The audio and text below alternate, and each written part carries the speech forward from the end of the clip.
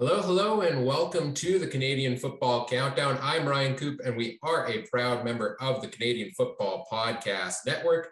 This episode of the podcast is brought to you from Treaty 1 territory, traditional territory of the Anishinaabe, Cree, Oji-Cree, Dakota, and Dene peoples, and the homeland of the Métis Nation.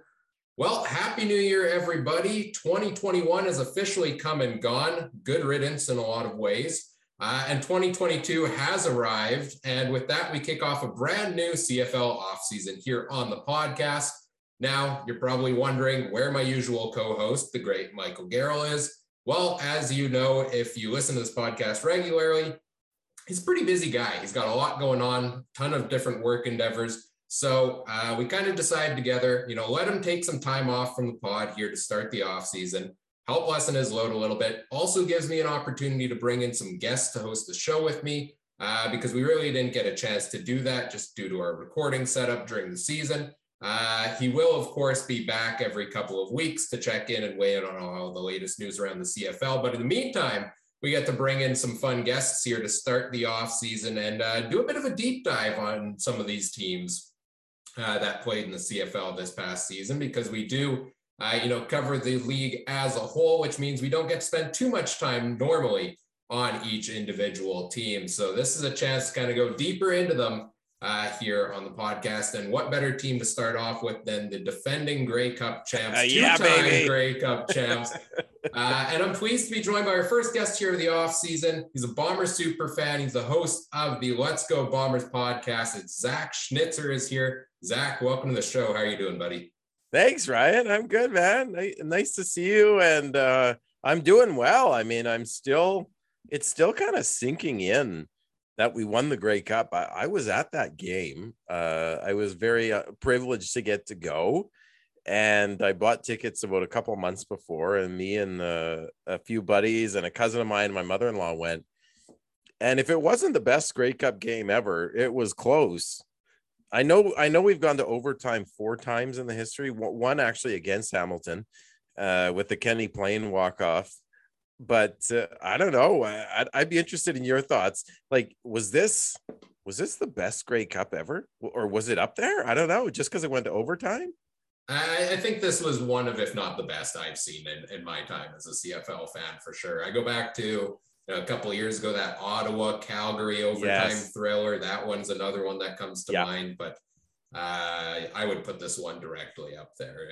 So many storylines, especially with the, back-to-back rematch of the 2019 Grey Cup between the same two teams and the way it all ended. And you couldn't picture a better end to the season here, especially here in Winnipeg, which is, I believe, where we both reside. I know I live in Winnipeg. Yes, I believe you do as well, correct? Yes, sir. Born and raised. And I was listening to your last episode actually the other day, and you said some people think your name starts with a C, but if you're from Winnipeg, you know Coop starts with a K.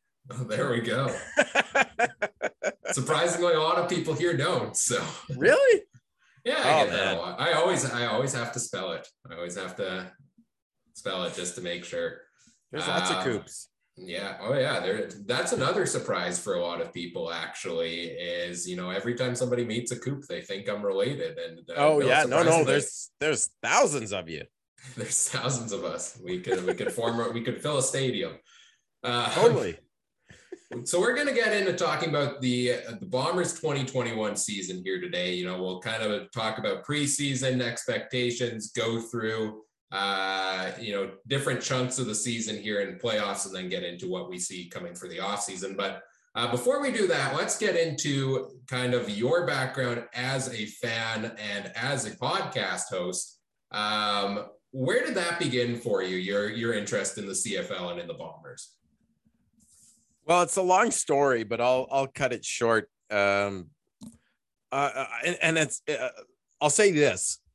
I hope people don't think that I'm a bandwagon fan just because I happened to start a podcast at a year that the Bombers were potentially the most successful they've ever been. I think it's arguable to say this was the best Bomber team in history. You might look at some of the teams in the 80s or 60s or 50s, but I would say this one was pretty much up there. And I wasn't always, I've always been a pessimist because I started going with my dad in the mid 90s.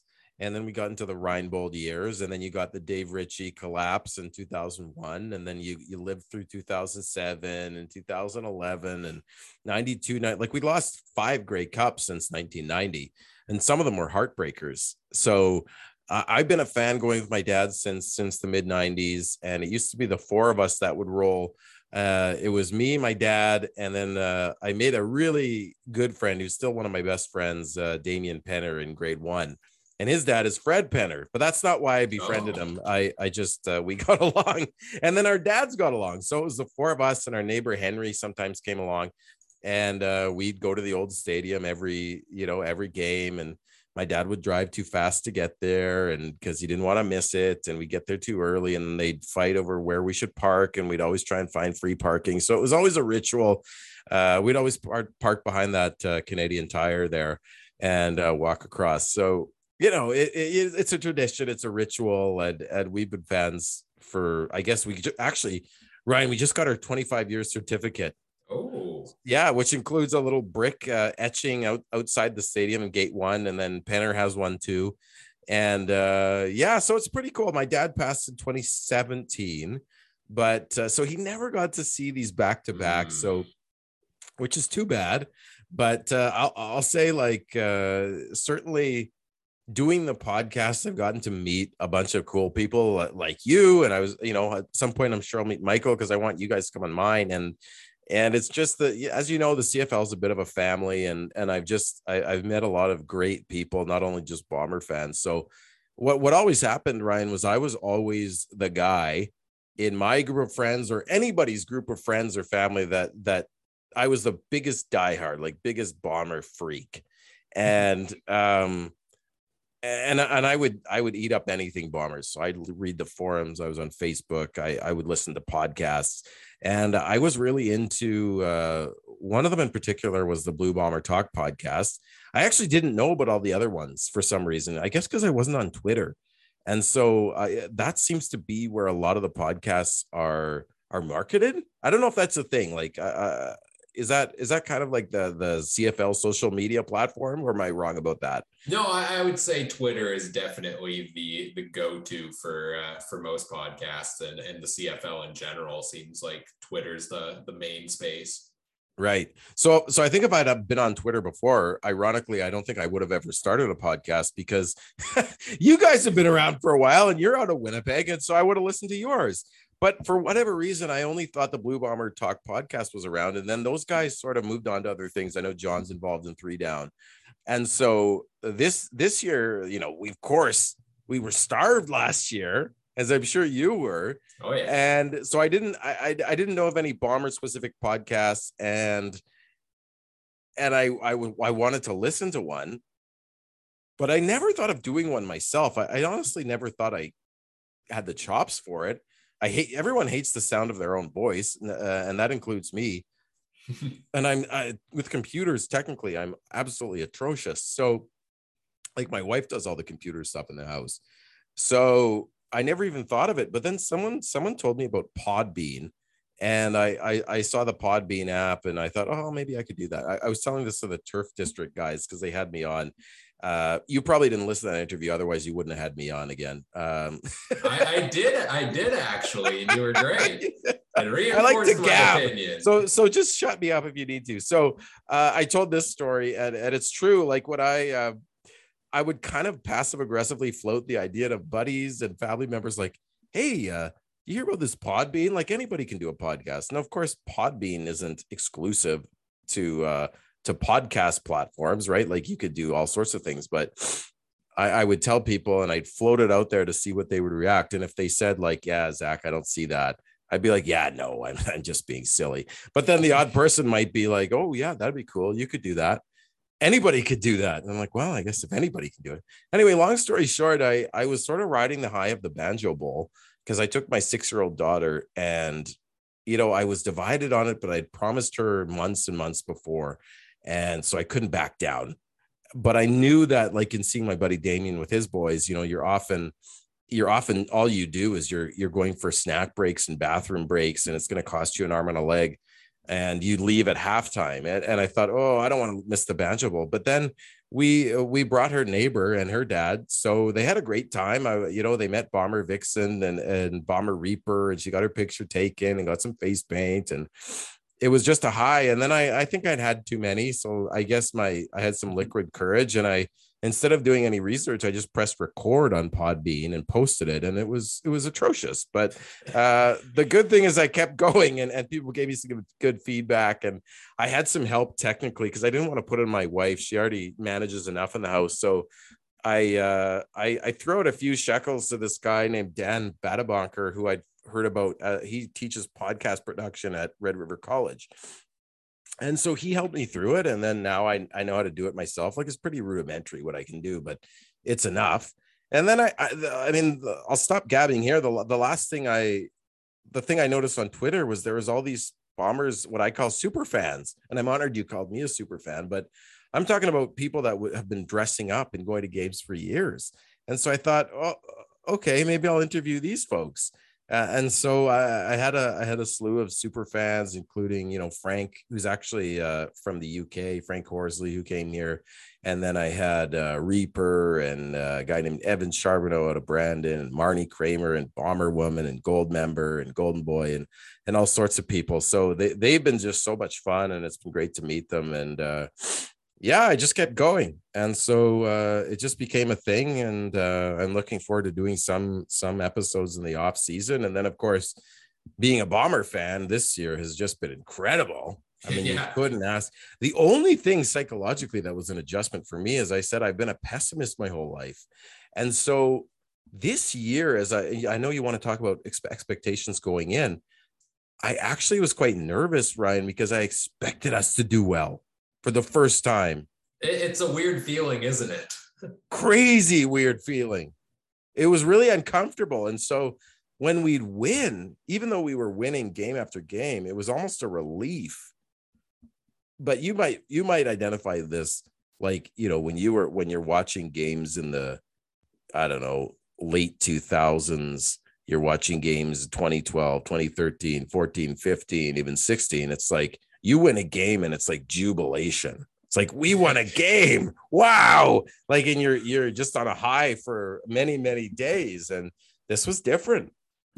Yeah, now we get to act like we've been there before because we've actually been there before. We've actually been there, yeah. But yeah, no, it was such a weird feeling. So many games this year. We'll get into the games more here in a bit. Yeah. But it was so weird that, like, fourth quarter, it's a 1-score game, and actually being like, oh, yeah, we're gonna win. This is great. Totally. Finish it up and let's head home type of thing. Not, oh gosh, we're doomed. Yeah, it's a huge turn of events here. In the past couple of seasons, the Bombers have been on quite the roll here. Getting into the preseason expectations, 2019 Grey Cup win, the drought ends there in 2019. Then it becomes a question of, well, how do you follow this up? A bunch of guys are going to leave, especially you have not one, but 2 off seasons in the middle because there was no 2020 season. So you're expecting, okay, this team's going to look a lot different coming into 2021, but arguably they were the most intact team out of any in the CFL. I mean, you think of the pieces they lost. They lost Matt Nichols, Chris Stradler, Winston Rose, who ended up coming back. It comes to mind. Marcus Sales, Justin Medlock. Like, those are some notable pieces, but the core of the team was still intact coming into the year. So kind of what were your expectations? You said coming into the year. I like I said, I was optimistic but nervous because I expected us to be good. And I definitely I love what you said about the continuity. I think we had a huge amount of continuity with players and coaches. And I think that was huge. Coaches and ownership. You just have to look at Edmonton. I was talking about this with the Turf District folks. They were picked to win the division based on talent. Because you had Trevor Harris, you had James Wilder, you had that great defense and Darrell Walker and those people, but they didn't have the continuity, and you see what happens. So I was expecting good things, the thing I was really worried about, which is probably most of Bomber Nation, was the kicking game. As you said, Medlock, I mean, is the best kicker ever. You can't replace that. So I knew this Leggio guy was coming in, and I thought, okay, like he set a record in U Sports. He's jacked. I like a kicker who's jacked, you know, he's going to take on some tackles. So, but still, you know, like I was a bit leery of that. And then the secondary losing Sales and Rose, I was quite concerned. And then of course you see Maston go down in training camp, Johnson goes down, and I'm like, oh boy, we're in trouble. So I was cautiously optimistic going into the season, but I was nervous because Edmonton was so highly touted. BC, they have a legit coach. They stole our assistant general manager, Ring Maiden. They stole Sales. They got Lucky Whitehead. You know, like and they, you know, I thought their O-line, they'd done some good things. So I thought they're going to be tricky. Calgary's always hard to play against, and they've got Bo back. And I didn't, you know, I don't think any of us realized at the beginning of the season how sort of compromised he might be.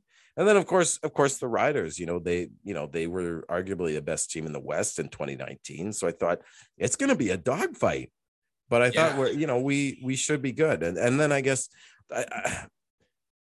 I think Collaros was the missing piece.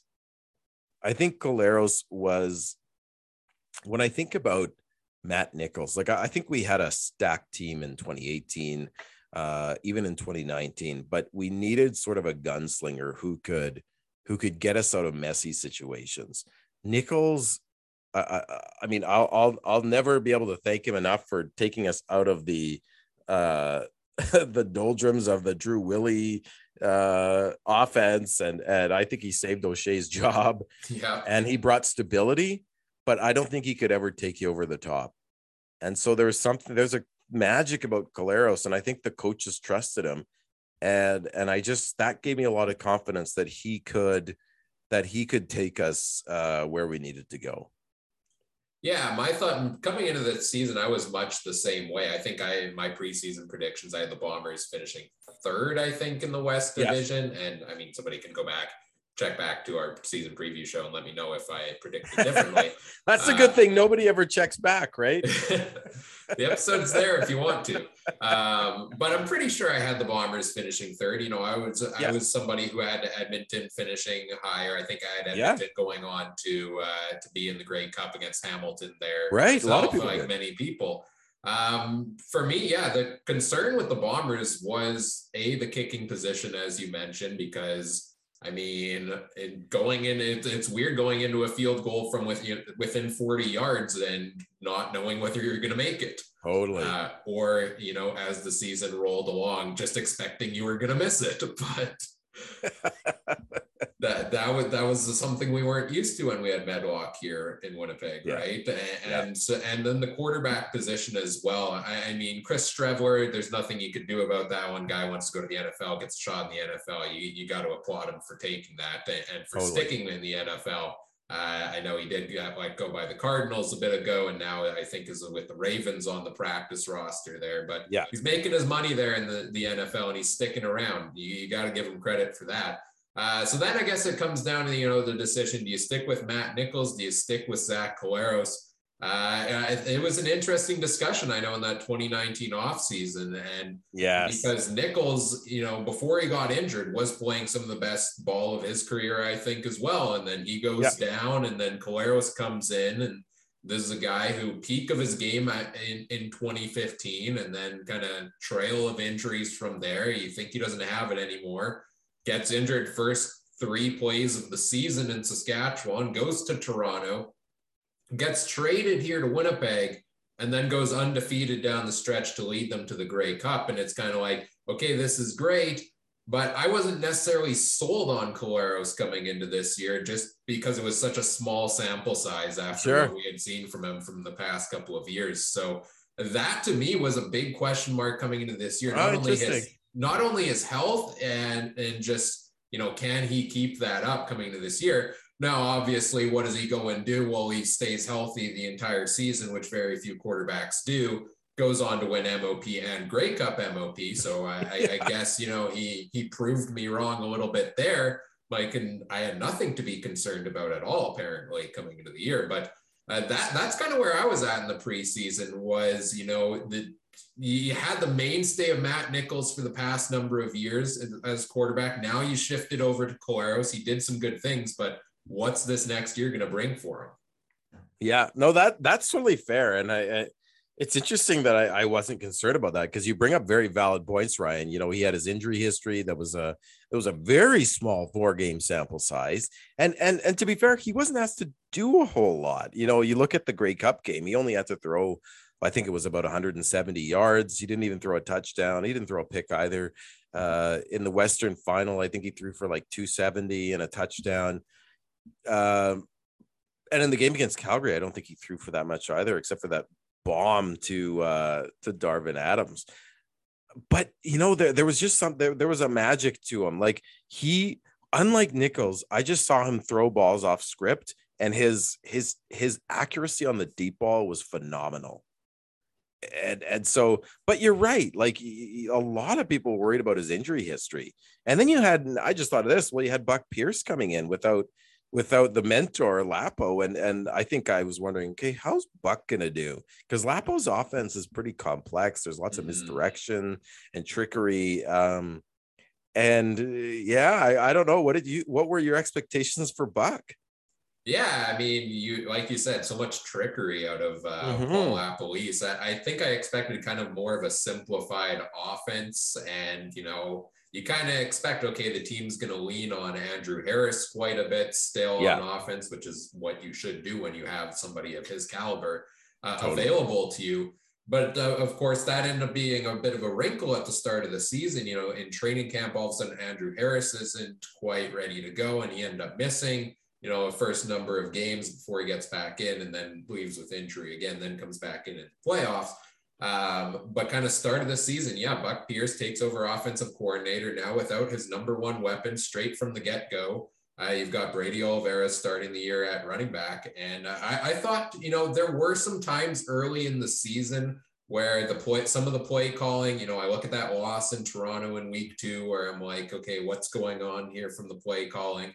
But then it kind of seemed as the season went along, I thought Buck Pierce put together a pretty well-organized game plan throughout the season, especially for your first season as offensive coordinator.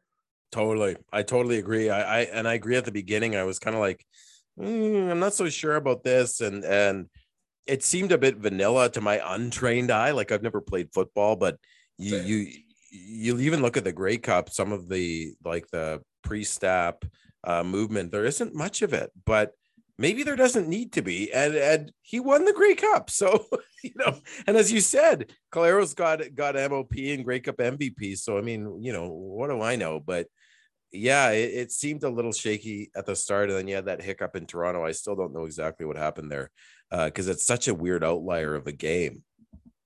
Yeah, and let's start getting into some of the games more specifically here. We're going to break this up kind of into 3 chunks, 14 game season. So quick math means it does not evenly split up, but into 3 equal chunks. But I figure, first 4 games brings you into then the 5th one is the Labor Day game. So we'll start off with the first 4, then we'll do kind of the middle 5 and then get into the 4 down the stretch. And the first game kicks off the season, first CFL game in 2 years, 600 and something days. The Bombers hosting the Ticats at IG Field. And I feel like the script coming into this game was the Ticats still being a heavy favorite. A lot of people, myself included, picked them to go on to win the Grey Cup this year. Expected them to steamroll this season just the way they did in 2019 during the year. They were looking good. And they came into this game and first drive, I remember first drive of this game, marching downfield. I think it was Jeremiah Mazzoli finds Jalen Acklin in the end zone. That's right. Rookie defense back DeAndre Alford gets beat there by Jalen Acklin, right. And you're starting to think, okay, we're missing some of these pieces on defense. This could be a long year. Little did we know DeAndre Alford would go on to, be. I forget. Did he make Did he get an All-Star nominee? I think he did. He should have. If he didn't, he should have. A fantastic season there, but that first drive was kind of, oh boy, we could be in for a long day here. And then kind of going from there, it's interesting, 2 years off, a lot of the talk coming in was we're going to see some sloppy football early, no Yeah. preseason, the first couple of weeks are going to be really sloppy. I remember saying this on the podcast after that week. This was the cleanest game of football I have ever seen a team play. The Bombers turned the ball over 0 times. I think they had 0 15-yard penalties. I think they had 3 penalties total. Like, you couldn't ask for a better first game to start the season, could you? No, I think you're totally right on that. Like it was clean. It wasn't the prettiest game. I think the total points was 25. I think they beat them 19-6. Yeah. But I remember watching that. I'm at the game because I'm a season ticket holder, and Alfred gets beaten. And of course, I had brought my wife's friend's husband he's from Ireland, but he lives in Winnipeg now. He'd never seen a CFL game. And he says to me, "Oh, that was easy." I said, "Yeah, Jack, it was." And Alfred gets beaten, as you say. But I remember looking at the play. I looked at the replay. I'm like, wow, he was in good position.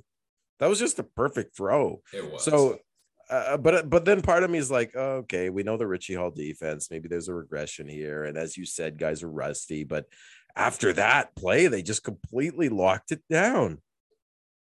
Yeah, so it was a fantastic first game there for the team, and you couldn't ask for better. And we talked about the things you mentioned you like to see from Zach Collaros, kind of his ability to move around, throw those deep balls. Yeah.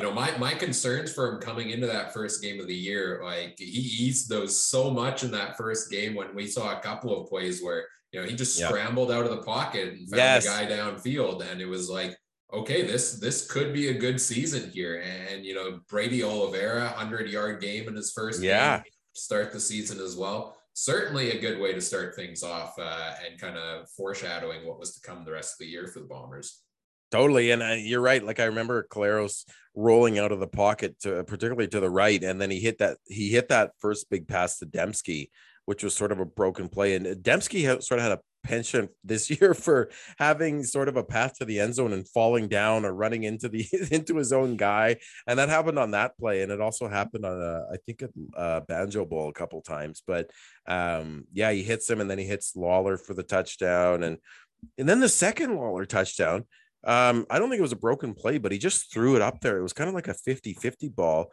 And he threw it kind of behind the receiver. And so only Lawler could get it. And I thought, like I never saw those plays with Matt Nichols where he would just throw up a 50-50 ball like that. They often, the long balls seem to be quite scripted to my untrained eye. So I was pretty excited about what we saw from Collaros. And as you said, I think in that game, he also ran off like a 15-20 yard, like he scrambled. So I thought that's pretty good. And so I was pretty optimistic about the first game for sure. And then the second game was kind of a similar one, although it was quite close until maybe close to the fourth quarter. Toronto game. Yeah, then we get into those 2 games back to back with Toronto. A home and home series is always hard to sweep in the CFL, totally. I find. Yeah. And so there were kind of expectations, especially Toronto winning week 1 over Calgary. Yes. And showing, this is a potentially good Argos team. And famously preseason, I predicted the Argos to be a top 2 team in the CFL. So I'm going to herald that one until I die as the one correct prediction I've made in 7 years of podcasting. That's a pretty good one though, Ryan. That's pretty good. I like to go bold. A lot of times I fall flat on my face, but that one worked out. But anyways, some hype around the Argos coming into this one, and McLeod Bethel Thompson, great first game, comes into Winnipeg. Rough game there. Nick Arbuckle ends up taking the starting or takes over in the second half. Bombers win the second one, 20-7. Then we get into the rematch in Toronto the week after, which, was probably the worst game of the year for the Bombers, certainly totally of ones that mattered. Kind of what's your take on those 2 games against the Argos? Well, what impressed me about the Argos, like when I remember watching that game in the stands, the first game when we won 20-7, and until quite quite late in the game, I wasn't at all confident. With Bethel Thompson, he was pretty much stymied, but they seemed to be a lot of his own errors. He missed a wide open. I don't remember if it was Ricky Collins. He threw a bomb and he pulled a double move on somebody and he was wide open, but he just missed him, and that's when he was yanked. But after he was yanked, like you said, Arbuckle comes in, and it was more of like a quick passing game, and they threw in some running plays with White, John White, and they were very effective. They marched down, had a touchdown, and I think we were only winning 10-7 at that point, pretty late into the game. And one play that stands out from that game too is I thought we could have put the boost to them early, but Caleros threw that pick in the end zone. I don't know if you remember that. And Adams just let the guy come out. And what happened there when I listened to the post game was Caleros thought it was an offside. So he thought it was a free play, and it was an offside, but they didn't call it. So he just threw it up there. So we could have been up by 2 scores, but it was a close game. Toronto started running the ball really well. And their defense, I was surprised. You probably weren't, because you picked them to be quite a good team, but their defense was very solid. And I remember, we were all high on Oliveira from his first game against a good Ticats defense, but the Argos really stuffed them. So we were kind of one-dimensional and kind of struggling in that game. And then I think it was late turnovers that turned it. I think we got a couple turnovers on Arbuckle, and our defense came to play. One he seemed to throw right to Nichols, I think, was one interception. And then I think Jeffcoat might have had a strip on him. I don't remember, but the defense to me really took that game over. But then the next one, it seems like it kind of reminded me of 2019 when we had another back-to-back with the Argos. I don't even remember that. So in 2019, I think we were up on them like 34-0, and they came back in the game and they made it a game, and they just started moving on our defense at will. And up to that point, our defense, it was early in the season, hadn't led a touchdown, hadn't allowed a touchdown. And McLeod was just slinging it. And they sort of carried that momentum into next week. And there was that famous 28-27 last minute win by the Argos, even when we were up 20-0. And so this kind of reminds me of that. They sort of seem to carry that momentum, and they just got up. I think that was sort of the blueprint, get up on the Bombers early so they can't run the ball as much, run the ball on the Bombers to tire them out and burn the clock. And I seem to remember DJ Foster, who I never really heard from again. He had a good game against us, and it was a bit concerning. Like our run defense, the talk around the team was what happened to our run defense. Yeah. But then I remember talking to Goldmember. I think that's the episode I had Goldmember, and he said, well, don't keep in mind, we have Gauthier and Briggs in there. Like Kyrie Wilson was injured and Stove was injured. And after Stove and Wilson came back, our run defense was tops in the league. But prior to that, we were really struggling. And I think you saw that in the Toronto game. And then there was a couple gaffes and a tip drill interception. And I just think it was sort of a comedy of errors. And as you said, you play a team back to back with good coaching. It's going to be tough to beat them twice. Yeah, and this is kind of, we started seeing more and more of the kicking woes in this game. Mm-hmm. 2 missed field goals by Tyler Cortina, right, who was kicking in this one. That's right. You had a bunch of errors here for the team where you're riding high after those first 2 games of the year, and then all of a sudden you come into this one and it's like, what happened? To this team we saw the past 2 weeks. And I think I recall this one got out of hand pretty quickly. All of a sudden, it was late second quarter. I think the Argos just took off in this one, but the Bombers fall 30-23. End of the day, they do rally a bit late in the game, and they come within a score.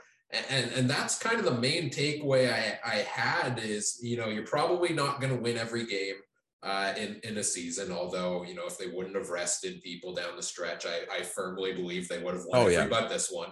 100%. But you definitely, unless you're Ryan Ballantyne from the CFL Horseman podcast, who predicts the Stampeders go 18-0 every season, or 16-0 or 18.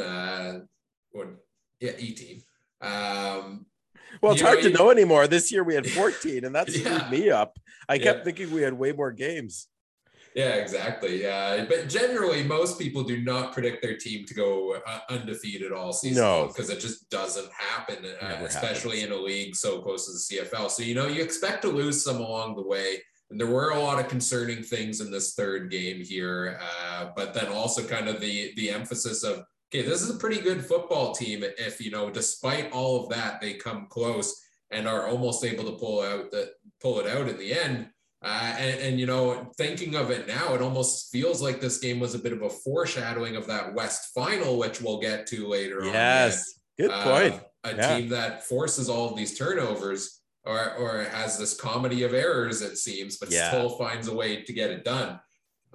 So that was kind of the back-to-back with the Argos. Then to round out that first 4-game chunk of the season, which a lot of people were kind of calling the preseason portion of it. Because everybody knows the season doesn't start till Labor Day anyways. That's what they always say. That fourth game was an interesting one. The Bombers hosting the Stampeders. Jake Maiers, I think this was his second start or his third start for Calgary. Setting that record there early on in this game of, what was it? I think it was 100% passing in the first half. 16 for 16 or something? Yeah, 16 for 16 in the first half in this game. Absolutely insane. Defense that had been so good the first couple of weeks was kind of getting torn to shreds by a rookie quarterback. And of course, it's in Calgary where they always find a way. Where do they get these guys, Ryan? Like, it's not fair. Yeah. You tell me the last time we developed a quarterback in Winnipeg. Who was it? McManus? I don't know. We tried to develop a bunch. We tried. Yeah. But that game early on, it seemed like Calgary was moving the ball at will, but they weren't getting the ball in the end zone. Bombers pull out the win after a Rene Parady's rare missed field goal at that time.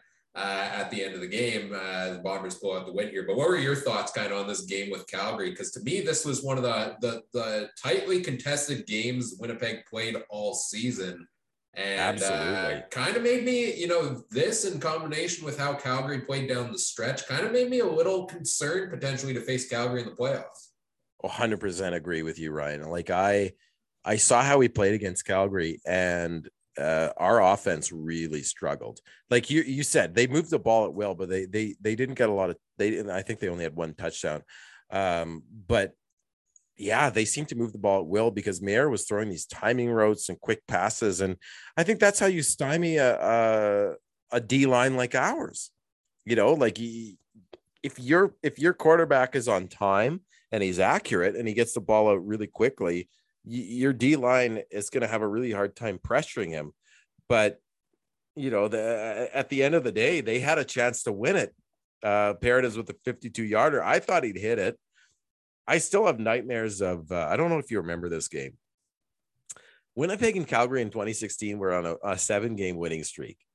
And we went into Calgary and they were beating us like 28-0. And we came back and took the lead with about 30 seconds left. I think it was 34-33. Fioli Godino from Matt Nichols had a touchdown. And you thought the game was over. And then Bo Levi Mitchell, this was pre-injury, threw, and I think it was like that classic Richie Hall prevent defense. He got 2 quick passes, and then Paredes hit a 52-yarder to win the game on the last second. And I still remember that game because it pisses me off. But I was glad to be vindicated. I felt vindicated, but what a bizarre game. Like they really gave our offense trouble. And I think that was the game Harris came back. Yeah. Right. And he wasn't able to, that's the defensive blueprint against the Bombers. You load the box and you stop Harris and force them to beat you with the throw. But Calgary has a good D line. So then they were able to really limit Collaros. It was only like we were down, and then we had that march with a 2-minute drill with Collaros, which led to the Leggio field goal, which he missed, but there was that procedure penalty. So it almost seems unfair from a Calgary perspective that you missed the field goal, but because your timing is off and you screw up, you get another chance. Then he hits it, and I'm like, wow, like that was nerve-wracking, but I'm surprised he hit it. But one thing I remember on that last drive was Calgary almost kind of beat themselves because Mike Rose, who'd been having a really good year, he had that late shot in Caleros to the head, and that prolonged the drive. So I thought, wow, like we kind of got a couple breaks there in that game. And then Paredes misses the field goal. And yeah, it was kind of, that rounding off that first sort of preseason you said, I was like, I don't know how good we are. And then we're going against a 3-0 Saskatchewan team. At that point I was kind of 50-50 on the team. And plus they'd lost in Toronto. Yeah, I wasn't quite sure. Yeah, if you look at it in that standpoint, the first two games, great. Second two, and then week 3, week 4, those are the kind of iffy, that dud in Toronto and then that close one there with Calgary. But taking a look back at the whole picture, I would almost say, 3-1 coming out of those first 4 games against the best team in the 2019 season, the Hamilton Tiger Cats, a home and home with a much improved Toronto team, usually a split. And then Calgary, who's been a tough team to beat for how long now? It's a tough schedule kind of to start the year here, I would say. 3-1 start overall, not a bad start to the season. No, not bad at all. And I think of some of the past games with the Matt Nichols teams where we would have lost those close ones. Like how many close games did we lose to Calgary and Edmonton in those years, right? In Saskatchewan. So it was nice. It was nice to win one, and they're not always pretty. And what I always think is, good teams, championship teams find a way to win games they shouldn't, or they find a way to win games where they bring their B game or their C game, like that West final against Saskatchewan, as you mentioned, Ryan. Like I just think good enough teams can pull those out. Now we get into that middle chunk of the season there, and it starts off with the Labor Day matchup with the Riders and then the Banjo Bowl. Bombers sweep this home and home here, 23-8 in Regina, and then 33-9 here in Winnipeg the week after. And I think, early season, we saw the signs of what this defense could be. And to me, this is where it fully cemented itself of this defense was something special with these 2 games. What was your 100%. Take on them? 100%. I was not picking the Bombers to win in the Labor Day. I mean, I never picked them to win in Labor Day, even if they're the best team in the league by far. Like in 2011, 7-1 versus 1-7, we still got the crap kicked out of us. So I wasn't very optimistic, but wow, was I impressed with that game. I mean, holding the Riders to 8, and I don't think we let them score a touchdown again, and then in Banjo Bowl again, and it just seemed like we had Fajardo's number. And that Rider offense number. So those games really impressed me. The first half in Labor Day was pretty shaky. I think we were losing 8-7 or something. It was a real defensive battle, and Zach threw a pretty bad pick, and Adams got stripped. And so there were some gaps there, but then in the second half, we just seemed to take the game over. The play for me in that game was the Wolodarski diving catch. That was incredible. And then he got up and did his post play guitar riff. So that game really impressed me. And then of course the Banjo Bowl we come and we just smoked them. Rider fans will argue that some of us should have got ejected as well, particularly Andrew Harris, who ripped off the helmet, but he didn't throw a punch, and that's I guess what mattered there. And then Fajardo had to go out of the game because he got a concussion. You never want to see that, but just that ferocious D line. And I don't know, it's something about the Riders. Our defense just seems to get up for them, and they just played viciously. I think it was also helped by the fact that I don't understand that. I asked Safibod from the Piffles podcast, and he agreed. You saw it with McAdoo, and you see it with Moss, where they don't seem to use their running game. Like they just seem to abandon the run. And I don't get that. I thought that gave us a huge advantage. The guys could just pin their ears back.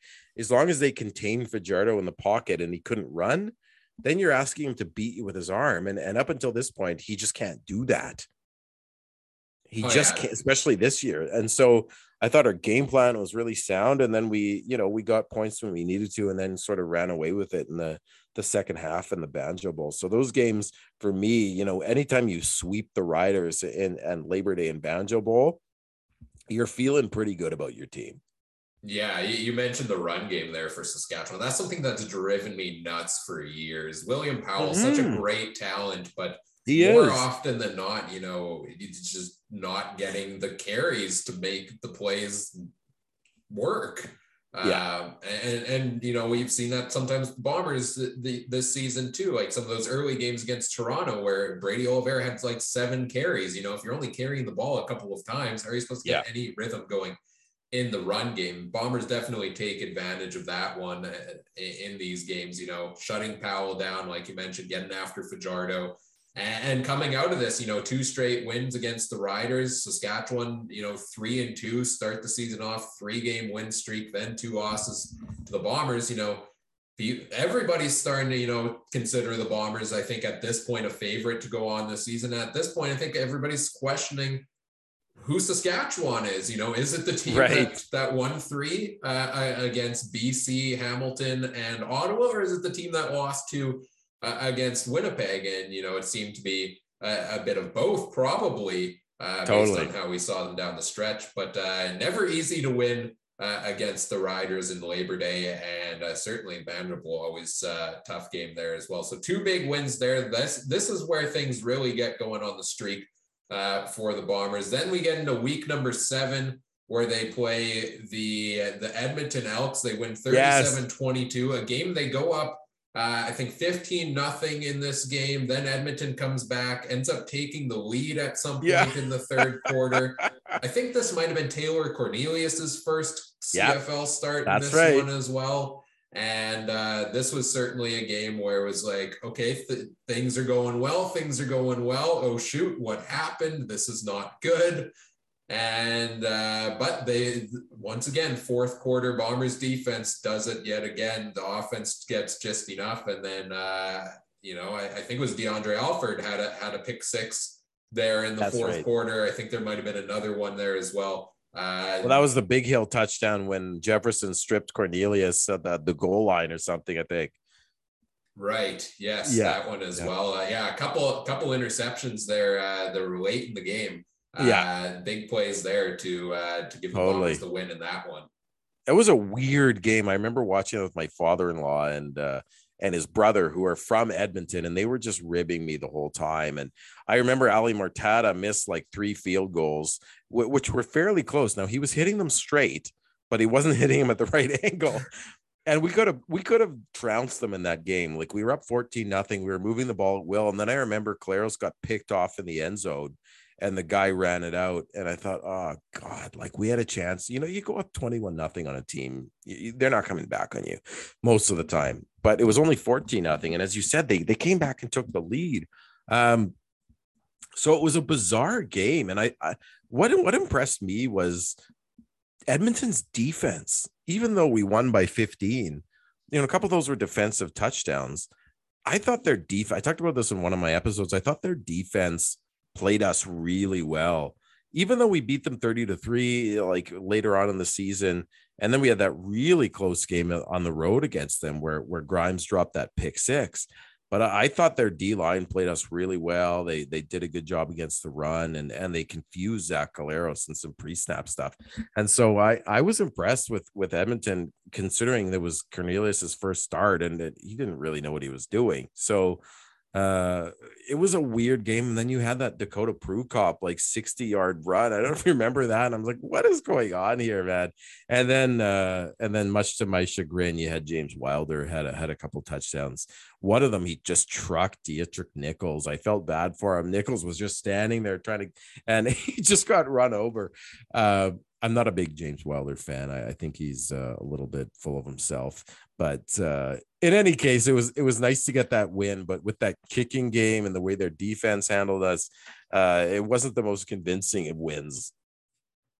And then we get into, bye week there for week number 8. And then we go on to week number 9 against BC, a 30-9 win there. The Bombers really like the score 30, I feel like. There were many they had it a few times, eh? Yeah, a couple back-to-back there as well. Or always putting up in the 30s. This was the one game that, all the talk is on the defense. And then this game was the one where the offensive outburst was just out of nowhere. I mean, I don't know if Collaros threw for over 300 yards on another game all season, but this one, 417, 2 touchdowns. Kenny Lawler's massive career game, 205 yards and a touchdown for him. Quite the spectacle, eh? I was shocked by the game. Like I was a bit nervous. It's always hard to play in Vancouver. You got the time difference. You got Michael Riley, you had Lucky Whitehead, people might forget that was the story at the beginning of the league. Lucky Whitehead was the head and shoulders above anybody for the MOP race. I guess after he left us, I think he was dropped from us just because he wasn't a polished enough receiver. But I remember one of the DBs was interviewed this year by Bob Irving and said, he'd met with Lucky in the offseason or after the off, maybe it was Nick Taylor, and said, Lucky has become like a really polished receiver. And you saw that. So, there was all that talk. But then again, they didn't have a run game. I think they had James Butler. And I think, anytime you don't have a run game in the CFL against good defense, you're toast. And so I think the Bombers had a great game plan. They shut down the run. BC abandoned it early. And Riley was just airing it out. And once they took Whitehead out of the game, now you never want to see a player injured, but he was absolutely smoked by, I think it was Brandon Alexander, who's now become sort of like the Benny the Hitman Thompson of our Bomber. By the way, before this year, I didn't know who that was. I might be too young, but I looked him up when Walby talked about him because I think he compared Alexander to Benny Thompson. Was he the Hitman or was he Assassin? I don't remember. But they took Whitehead out, and then there was one play, actually, you talk about the flashy stuff. The one play for me there's 2 plays actually, and they're on defense. One is where Stove Richardson, it might've been his first game back, actually, Ryan. I don't remember. Do you remember? Was that his first game back? Stove? That I am not sure about. I'm putting you on the spot. I don't remember. Let me look it up. I'll look it up. So there was one play where he took on Suk Chung and maybe it was Godber. I think it was the center. And he basically just threw them out of his way and went and sacked Michael Riley. And I just thought, oh my God, this guy's an absolute animal. And then there was another play. I don't remember who made the play, but BC, who had not established the run game all game, try to play action with Butler. And they faked the handoff to Butler, and the 2 defensive tackles or ends didn't even bother stopping, and they just ran right by Butler and just toasted Mike Riley. And I thought, wow, like that's just great. Like that's just film study and watching a team's tendencies. And then I think BC made the mistake of giving, I think they only rushed 3 or something that game. There was some kind of scheme thing they were doing, and Collaros had all day to throw the ball, and he just aired it out and tested that Lions secondary. Up until that point, I think the Lions secondary had been pretty good. They'd had a bunch of interceptions, but they just got roasted by Collaros and those receivers. And it was a beautiful game to watch. I remember being so excited after, because I looked up the stats, and I give myself credit for one thing this year, Ryan. I think I was the first one on Twitter to say that was the first 400-yard passing game for the Bombers since Joey Elliott in 2012. Like that tells you something. Yeah. That tells you that's what, 9 years? I mean, and who's Joey Elliott? I mean, young fans now probably don't even remember him, but he did have that 400-yard game. The 2 things that shocked me about that statement are that it's been so long since Bombers had a 400-yard game, and that Joey Elliott had a 400-yard game.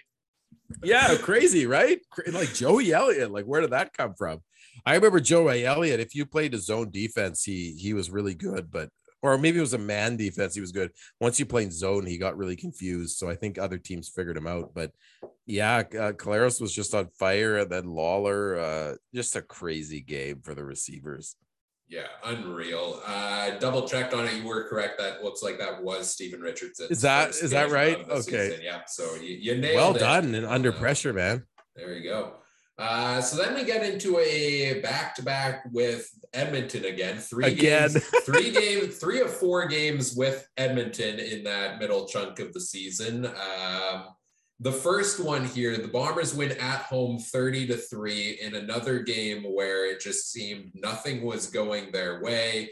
I think there was a couple trips close to the end zone. I think there might have been one that got stopped at the 1-yard line. Then yes, had a couple turnovers in the red zone, and you know, just despite all of that, pulling out a 27-point win in this game was the score line flattered the Elks. I think this is a game Winnipeg could have easily put up 50 points in this one. 100%.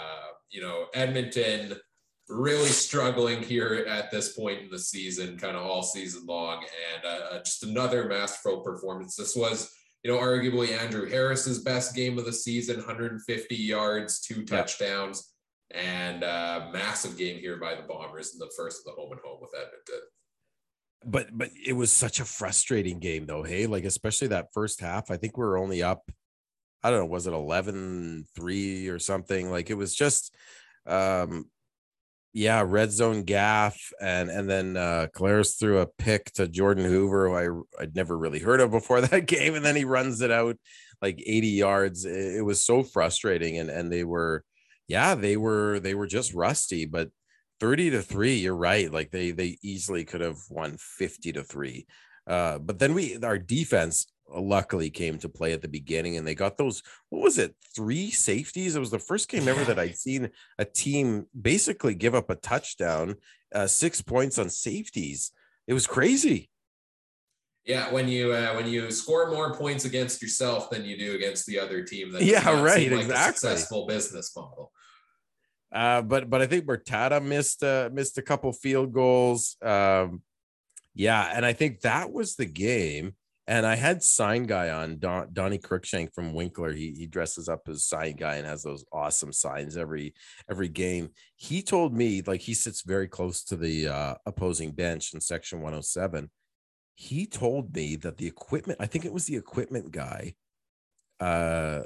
came up to him and they were chatting. And the game was still going on, but like the game was over.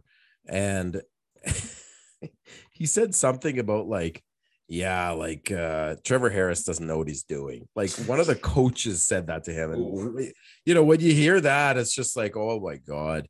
And I remember analysis of the game saying, like, Trevor Harris was just awful. Like, you never know when you're a guy like me, I never played football. So football is so complicated. You don't know if the O-line wasn't protecting him, or people weren't blocking properly, the receivers weren't going to their spots, or whether our defense was playing that good. But apparently the experts were saying, you know, Harris just played like crap. And then sure enough, after that game, he was traded.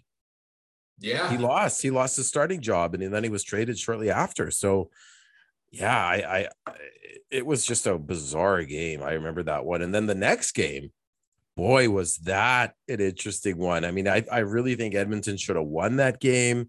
They had that drop pick 6 by Aaron Grimes. And then as soon as he drops the pick 6, I mean, again, that's where I started to think, like, are we a championship team? Because, you know, you have a pick 6 dropped.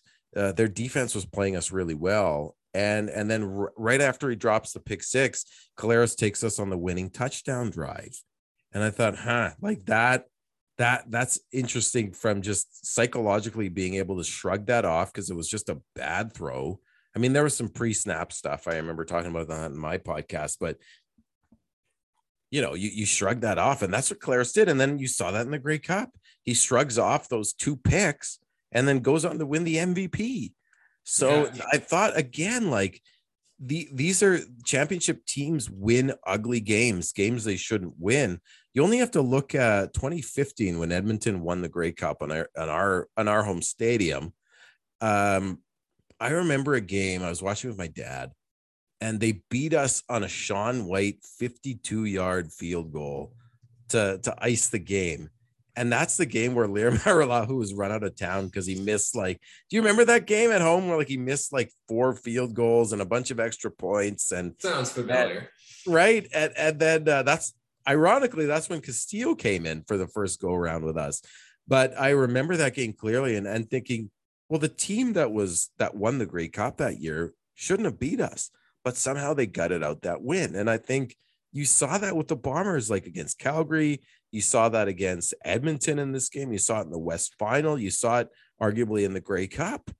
So it was an interesting game from that point for me, but it was a frustrating one. Yeah, and this was one of the games. I think it was this one where it was almost like, a team finally figured out what to do defensively against this offense. Because if I remember correctly, the Elks blitzed basically on 80% of their plays or something ridiculous, something like that. And I think this was the game maybe where Jamarcus Hardrick was out for this game, and so we didn't have the full offensive line, and it was kind of like, maybe they're not untouchable, especially after the game the week before, the Elks coming back in and having a fine game here. This was also the game, I believe, where Andrew Harris ended up going down once again. That's right. Brady Oliveira comes in, puts up 100 yards in the second half. Yeah. And, Harris goes down at this game, and then we find out that week, he's going to be out on the 6-game injured list. And at that point, I'm just thinking, we all know what's going to happen here. They're going to rest him down the stretch. He's going to come back in West Final, put up a monster game. We all knew this was coming. That was my thinking too, man. I think everyone was like, yeah, they're just saving him, eh? Yeah. But I remember that's a good memory about Hardrick because I think that really affected us because was it Costigan or it wasn't Betts. I think it was Costigan against him, and that was Neufeld's first game at right tackle, and he just got turnstiled 2 or 3 times, and I was like, "Ooh, I get." We don't often understand the nuances of the O-line, but you certainly saw that when you play out a position in the CFL on the O-line, you can get exposed pretty quickly, eh? Oh, absolutely. But the Bombers still pull this one out, 26-16 win. That kind of caps off that middle 5-game section of the season here. 3 games, or I guess we went 6 games there. Maybe my math was slightly off, but it was a 14-game season. It was a weird one. So how do Yeah, exactly. How do you even break it down? Yeah, I guess 6 games in the middle. That makes more sense math-wise. But you had the 2 games against the Riders. You had 3 of those against Edmonton. Then you had the 1 against BC. So a lot of home-and-home matchups there for the Bombers in the middle chunk of the season. Totally, yeah, and, good fight. Definitely a good middle chunk to set them up for. Now we get into kind of those final 4 games of the year. Yeah. Where now we're into the portion of the year that really didn't matter a ton. The first game against BC in week number 12, I think still mattered a little bit, but it was basically a formality at that point that the Bombers were going to finish first in the league. And that's right. Well, I don't think they took the chance to go and clinch first place lightly because they absolutely steamroll the BC Lions 45-0 in this game. I could not believe this being there watching this one live. It was kind of like, they're getting close. Oh, turnover. Oh, they're getting close. And I think they missed a field goal at one point where it was like, shutout streak's over. Oh, wait, no. Yeah, man, they just didn't have anything, eh? It was almost embarrassing for the Lions. I mean, this is the game that encompasses really what this defense was about all season long, right? For the Bombers to go, to go from not allowing points in the fourth quarter all season long to now not allowing them in any quarter in this game. This was probably one of the most dominant games I've ever seen the Bombers play. I don't know if you can think of. Oh no, man! I think you're absolutely right. I mean, yeah, they did. Yeah, Camacho missed a 46-yarder, or something, and I think Grant returned the kick. He almost had a kick missed field goal return touchdown, I think. But they just when you shut out a team, you don't shut out teams in the CFL. like it's just even, when you think about the kicking game and the special teams game and the Rouge possibilities, even like we still remember when we were shut out on Labor Day in 2012, 52-0, right? Like this is a game that's quite similar from BC's perspective. And they had an elite starting quarterback. We didn't back then. So yeah, it was just sheer domination. And I think the most memorable play for me in that one was the Willie Jefferson pick six, because we were all waiting for that, and then he sort of dances into the end zone and tries to high five one of his guys, and the running back was coming after him, and so that was just crazy. It was just a phenomenal game. 45-0 is just incredible. You got the Bombers scored in every way possible, right? You had the kick return touchdown, you had the pick six, you had I think that was Oliveira's first touchdown that game, which was nice to see. And then you had Claros aired out a few times there. So just a fabulous game. Yeah. And then they clinched the West on that game, so that we were all feeling pretty good. Yeah, dominant in all ways. He even had, Johnny Augustine all of a sudden come in with a 55-yard run. That's right, that Augustine run, yeah. Which was ridiculous in its own right. An absolute steamroll from start to finish is kind of the way you can sum up that game against BC. And, then we get into, like you mentioned, they clinched the West at that point. There's really nothing to play for in the coming weeks. And then we get into a home and home with Montreal. It starts off here in Winnipeg. Bombers win that one 31-21. I think in that one, they still had most of their starters kind of playing in that game, which, it's interesting how you manage it down the stretch, right? I don't know if you would you have managed the team any differently down the stretch than the way they did? I don't think so. My thinking in that stretch of the season was, because there's always that rest versus rust thing. I kind of thought you don't want to rest guys for an entire month going into a West final against either Calgary or Saskatchewan. At the same time, I just knowing the players we had and the amount of veterans, I thought rest was better, and I didn't have any fears about them having rest, especially the culture of the team. I think that's one of the hallmarks of the Bombers is they really do feed into all those football cliches. They take it one play at a time, they win at practice, they play for each other, they control all the things they can control, they don't take stupid penalties, and so I just thought their attention to detail and the culture there, I wasn't concerned. That kind of proved us wrong maybe in the West final, where they did seem very rusty, but I guess you can't argue with results. But I like that they left the starters in for the Montreal game. They hadn't played Montreal yet. I think they wanted to make a statement against the Alouettes, who they thought they might see in the Grey Cup, and Stanback is a beast at running back, and I think they kind of wanted to see what they could do. And I like that they kept the starters in, and I like that they gutted out a win there. I think they were down by 7 or 10 points in the third quarter, and they gutted out a win and came back. So I liked how they managed it. The last two games, the Calgary and Montreal game, that was fine to me. I think you had to give people, especially on the road, you got to give other people reps. You don't want to get someone injured. Those games were basically even more meaningless than preseason games, because at least in the preseason you're evaluating guys and you're trying to build up to something. There you were just trying to survive those last two meaningless games without any injuries. So I liked how they did it, and I guess it proved to be the right decision. Did they take too much time off? I don't know, because you went into the West final and they turned the ball over 6 times and made a close game of against a team that they had completely dominated. So I don't know. In hindsight, it's kind of iffy, but then you win the Grey Cup. So, what can I say there? Yeah, those last couple of games of the year, the Bombers do lose the final 2. They lose the one in Montreal, 28-14. Then they lose that one to Calgary week 16 on the last play, kind of there, the late comeback for Calgary. Don't get to the Bombers side of the field until like 6 minutes left in the game or whatever it is, but still pull off the comeback win in that one.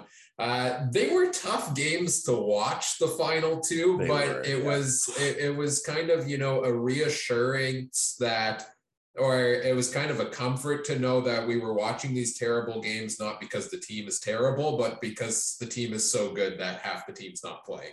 Well, yeah, and I think that's where you tested the team, the fan psyche, right? Because I don't think Bomber fans were used to being in this position. No. I mean, this is what Calgary fans have been used to for 2 decades off and on. I mean, I remember on Facebook and on the forums, like fans were freaking out, like, we're limping into the playoffs and we've sort of lost our mojo in that Calgary game. We gave up that record of fourth quarter touchdowns, and people were nervous, but I just thought, like, these games don't matter. And it's interesting because I'm such a pessimist, but I just didn't really care. And they were tough to watch. I don't even think I really watched much of the Montreal game, to be honest with you. I think it was at a weird time. I think it was at noon, and I've got kids. So, like, you're not exactly, don't have time to watch the game at that point. But yeah, it was funny. I thought the psyche of Bomber fans, they just weren't prepared to be a first place team just coasting to the finish. Yeah, and then we get into, the big thing to come out of those 2 games was nightmarish flashbacks for everybody to Kevin Glenn's broken arm back in 2007, right? Because Sean McGuire gets nothing done as a starter. Drew Brown doesn't look great in the season finale. And that was, I think, maybe the biggest concern coming into the year for me was actually, maybe less so Collaros as the starter, but more so his injury history and then the unknowns behind him. We saw flashes that maybe Sean McGuire could be the next kind of Chris Streveler that we saw from 2019, but nobody knew for sure. And coming down there in the final 2 games, it was kind of, oh shoot, let's hope Collaros stays healthy and gets to the end of the Grey Cup. Great point. And so then it was at that point, it was kind of, good thing they are resting him down the stretch. That sums up kind of the end of the season. Yes, they could have started everybody down the stretch, probably would have won all of those games there, probably would have had that record, I think, fourth quarter defensively. But I think they made the right decisions as well to rest everybody and get ready for the playoffs, which is kind of where we head next. Here we go into the West Final, hosting Saskatchewan. The Riders pull off that crazy win over Calgary the week before, where Fajardo throws 4 interceptions. Yeah. And everybody's thinking, well, if Calgary did that to them, what's the Bombers defense going to do? Right. And I said it here on the podcast, when we recap that game, and you got to give credit to the Riders for coming in and a really hard fought game here. Absolutely. In the Western Final between these 2 teams. And, we've talked about it already, 6 turnovers, seemed like Collaros had a bit of rust on him. But the Bombers find a way to get this done in the West Final. What were your thoughts on this game? Yeah, honestly, Ryan, that was the most nervous I've ever been at a game. I have to even more than the Grey Cup this year, because as I said, you go into this year expecting them to win, and especially that game. We had the night. This was way before our time, but in 1972. We had that freakish win by the Riders on that last second play. They came back from 3 scores down. And so this was the first time we'd hosted the West Final since then. We were a far superior team, not only in the standings, but in every category. I remember looking it up, and the Bombers were first in every offensive and defensive category, and respectively, the Riders were last. So they were coming in here. We trounced them twice. I thought, this is a game I just want to win. I want to be up on them early and just be relieved. And just, party in the second half or whatever. And it was anything but that, man. Like, it was infuriating. I remember the first he had that dent, like we were moving the ball at will on them. And the first drive, we have that bizarre Dembski sort of tip drill to Ed Gainey. And honestly, we were kind of laughing. We're just like, okay, yeah, whatever. It's icy out. Like, these things happen. It was a fluke. We're laughing. And then the next defensive drive for the Riders, Fajardo gets just belted and limps off the field. So I thought, maybe this is good actually, because the Riders had some momentum and then just got the wind taken out. this is good. We're exhausting their offense, right? And then we go and then who was it? Wolodarski got scripted at the 2 yard line. So again, this is a red zone turnover, and then I'm starting to think, oh boy, because red zone turnovers and then the field gets flipped on you. Those are the ways that a championship team loses a playoff game, a one and done. And then I started to get nervous. And then you had that weird Leggio punt where he tried to fake it. And I know O'Shea after the game was saying, that was kind of a miscue. We thought they had too many guys on the field, so we had a free play. Like it was like stuff you hadn't seen all season happens at the worst possible time. You had those bad conditions, and I thought that's an equalizer for Saskatchewan. So all those things were coming together, right? And yet we were only down 10-7 at half.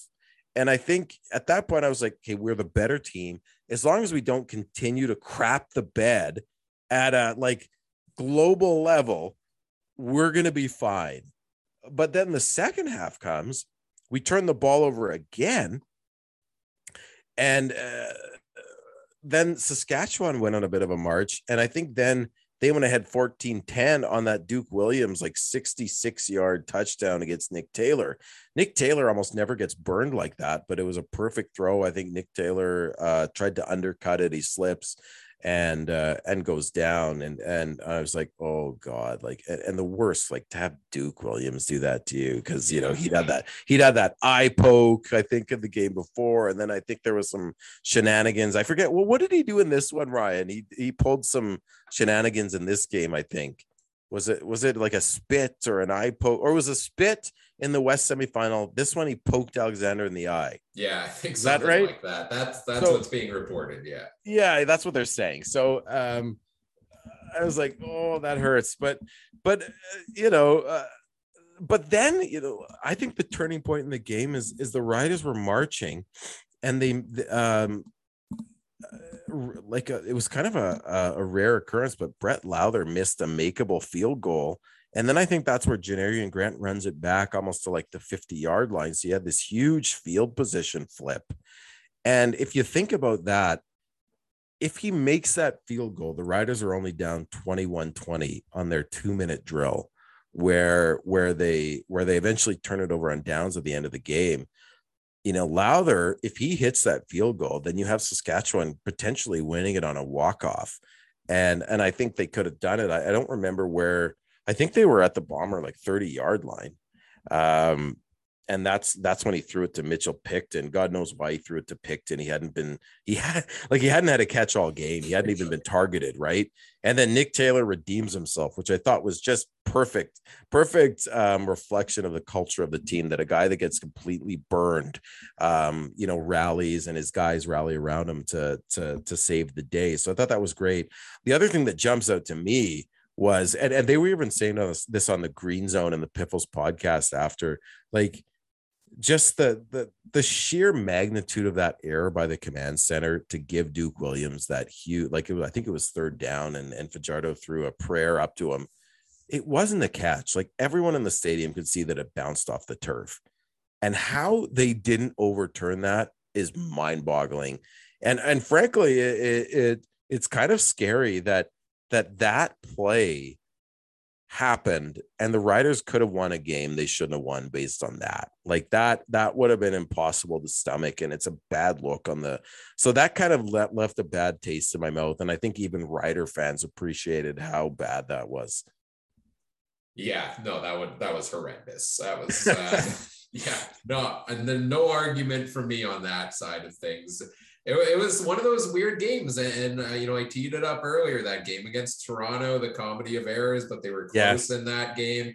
Then you had that one against Edmonton where, okay, they're playing, a lower seeded team and a bunch of errors, but they still win by 27 in that one. Well, the Riders are a much better team, so you have a bunch of those errors. We're getting later in this game. You're starting to think, I don't know if they're going to do this. Half my brain was thinking that. The other half of my brain was thinking how flipping cold it was out there. Oh, yeah. Probably only half my brain was unfrozen at that point. Oh, totally, man. Oh, yeah, it was freezing. Our feet were freezing. And unfortunately, it was one of the listeners, it's to my podcast anyways, Greg, he had suggested everyone bring a piece of broken styrofoam to stand on, because then you don't get the cold seeping in from the concrete. But I wish I would have listened to him, because man, my feet were frozen, and I was wearing like 3 pairs of socks, those heaters in there. I don't know, I was layered up. Yeah, me too. It was a rough one in the cold, but I'd stick it out any day to watch a game like this. It's a heck of a finish to a game. A massive game by Andrew Harris, like we said. Yes. Goes down in that game against Edmonton. Okay, we don't need to see him till the West Final again. Just make sure he's ready to go for that. What does he do? Probably has one of his best games of the season, 136 yards and a touchdown. You had the weird Coleros stat of 3 picks in this game, but only one other incompletion. In fact, a pass to Mike Miller, who had only maybe one pass his way all season, was the only Coleros pass that goes incomplete to nobody's hands in the entire game. Were those his only 4 incompletions? Yeah. That's crazy. Yeah. Good pick on that. That is interesting. I remember that Mike Miller drop because it was a drive killer. I think it was a second down. And you know that Lapo and Buck always throw one pass to Mike Miller a game, like one play to Mike Miller on second and short, and it always works. But yeah, he dropped it. It's just a weird stat line for that game. Yeah, that is weird. But the Bombers pull it out. The defense does it. From 0 points allowed in the fourth quarter. Again, they get the touchdown in the fourth quarter and go on to win the West Final. Head to the Grey Cup rematch, which is where we end things off with the 2021 season. Wild game here, as we talked about. One of the best Grey Cups. 33-25. The Bombers pull out the win in overtime. It didn't start very entertaining, really, from both sides. The wind played such a huge factor in this game. But a barn burner of a second half and a crazy finish there in overtime. Your overall thoughts on this Grey Cup game? Well, I giggled like a schoolgirl after that game, Ryan, for about 2 hours. I just even though I had a feeling we could come back with the win, being down 22-10, and just the way that our offense had been completely shut down, it impressed the hell out of me. I was expecting us to go in and beat the crap out of them because because we were the better team, and even Hamilton fans that I was partying with the night before. Luckily, I didn't get COVID because a lot of people did. But we're all wearing masks, but still, you have a sip of your drink. So it was the Western Social Hall. Even they were saying like, you guys are going to win. But boy, did they come to play, and their defense shut down Harris. And again, that's the blueprint. You shut down Harris, and then you have a good pass rush. But I thought with Ted Laurent going down, it would be a competitive game with a ratio breaking all-star defensive tackle who's a big run stopper going down. Then they had to shift over a Delicate who's a smaller guy into halfback. I thought he'd be picked on. They had that Stavros Katsatanis. I don't know if I'm saying his name right. He was put into safety. And I just thought there were so many roster changes. I was kind of fooled. I didn't think that because of the ratio, I didn't think they were able to field Don Jackson. I thought they would have to start Erlington, but I guess Jackson played, obviously. So, but I went into the game fairly confident, but then I got to the stadium and it was like 98% Ticats fans, and they were rabid. Like, they were all really nice to us, but they were rabid and they were loud. And, but again, it was just a crazy game. Like, I was pretty dejected when we went down 22-10. I won't lie. Claros throws those 2 picks, and one of them was a pretty bad pick, actually. But again, he has this ability to just forget about it, which is incredible. And then he goes on to be the MVP. The thing I thought about the game was it was one of those games where there was a few plays that really turned the tide of the game. And particularly, I think of Hamilton. I know everyone's talking about that Tim White single he took. And I have a theory about that I'll get to if we have time. But I look at the penalties Hamilton took in overtime in the fourth quarter as being particularly damaging. And I think that's what separates team, like a Mike O'Shea coach team. Not to knock on Steinauer, because I think he's a great coach, but Steinauer, you could see him throughout the game. He got emotional. He got upset at times. Like O'Shea was an absolute like monolith. You never see anything out of him. And it works because the players just ride, they just stay the course. And one of the hallmarks of that, I think, is they don't take stupid penalties. They don't find ways to lose the game. So in overtime, you have that they were offside on our overtime drive. So we went from like a 2nd and 7 to a 2nd and 2, which Harris completed. Harris gets the 2-3 yards. And then they had that Revenberg had that horrible holding call. Now, I know Ticats fans didn't like the call because you don't want to call holding in overtime, but he gets the call. So that pushes Masoli back to 2nd and 18. And at that point, against that like historically good defense, you're just asking those guys to pick it off, especially when he kept throwing to the field side. But in any case, those penalties. And then there was another one, and I wrote it down. I forget the player. I was a guy I wasn't super familiar with. Jordan Murray. I don't know what he plays. I think he was a backup DB in that game. And if you remember this, he goes and trucks Winston Rose after the play when Winston Rose isn't even looking. This is in the 4th quarter of a Grey Cup game. That is, the tightest Grey Cup game since you said like 2016, right? And he just goes and trucks him needlessly. And then that allowed the Bombers to continue that march, and then they take the lead. So I thought, that stuck out to me. Horrible penalties. The way that the Ticats schemed against our defense and really shut down Harris and had Caleros off his game. I don't know the X's and O's there. I rewatched the game. I'm gonna have Natea J on my show tomorrow, and I hope to pick his brain. Awesome. Yeah. Because I listened to the broadcast, the TSN radio broadcast with him and Dustin Nielsen, and I was really impressed with them. And I've seen some of Ajay's stuff on Twitter about breaking down Argos plays. So I'm curious to see, what did Hamilton do so well to shut us down? Because it was incredible. But then inexplicably, the 4th quarter, like all of a sudden Harris is running.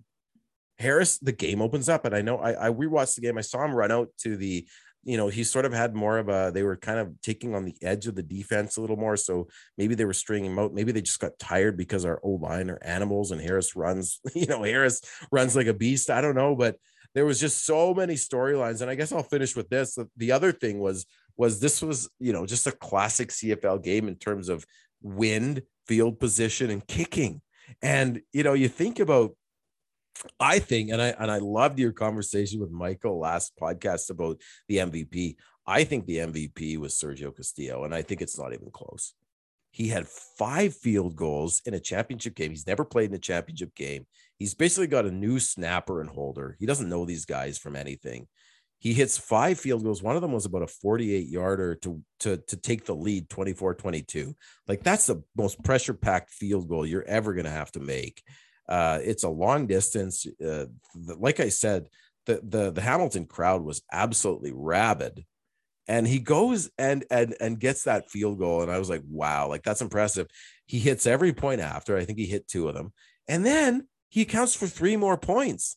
He had a punt single in the first half, which was interesting.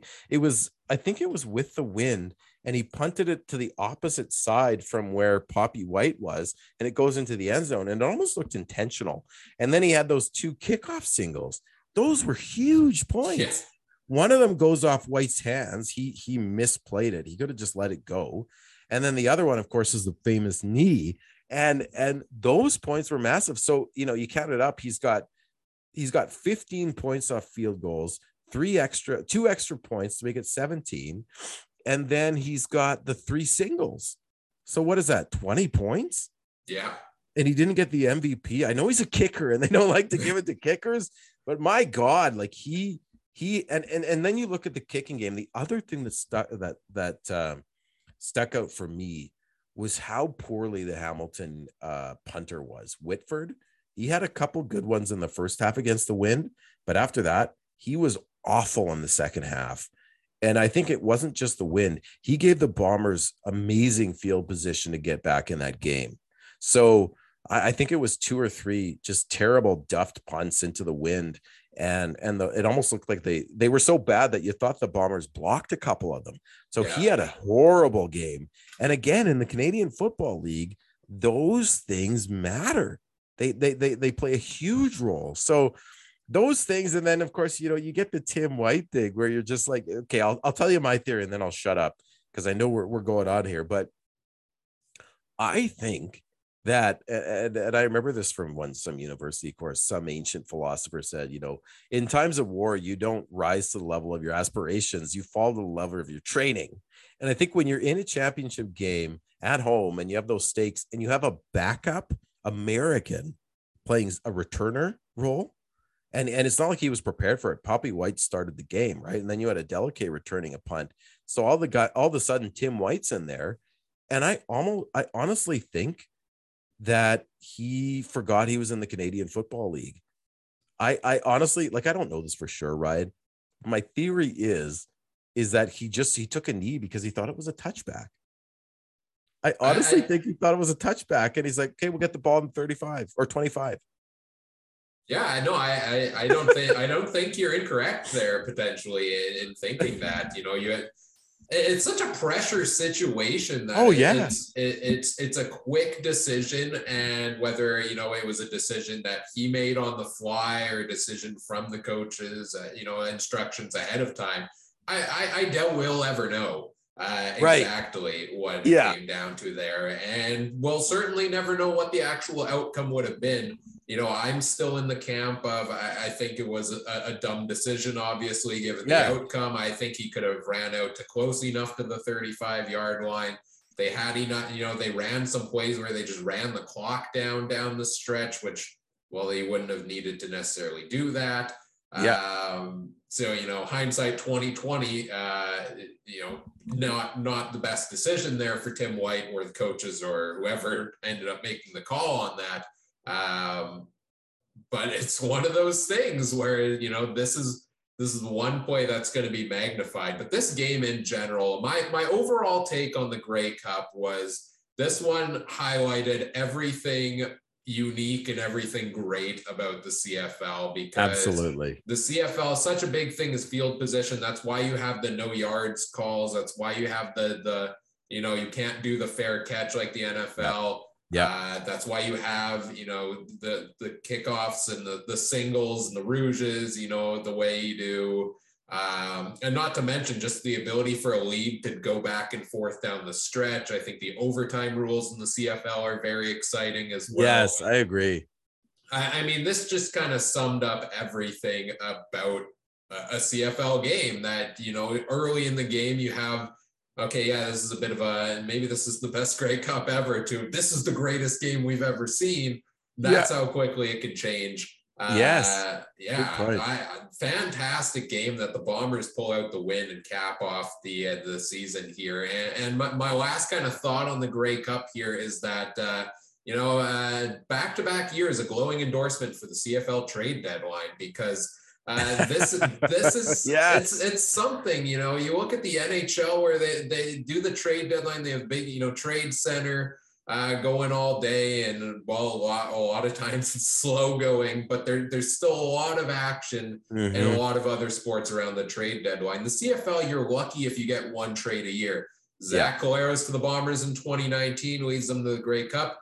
Sergio Castillo, technically a trade, but mostly a signing right. Well, and don't forget Winston Rose, who comes back. Yeah, it's like the rich get richer, and he had that.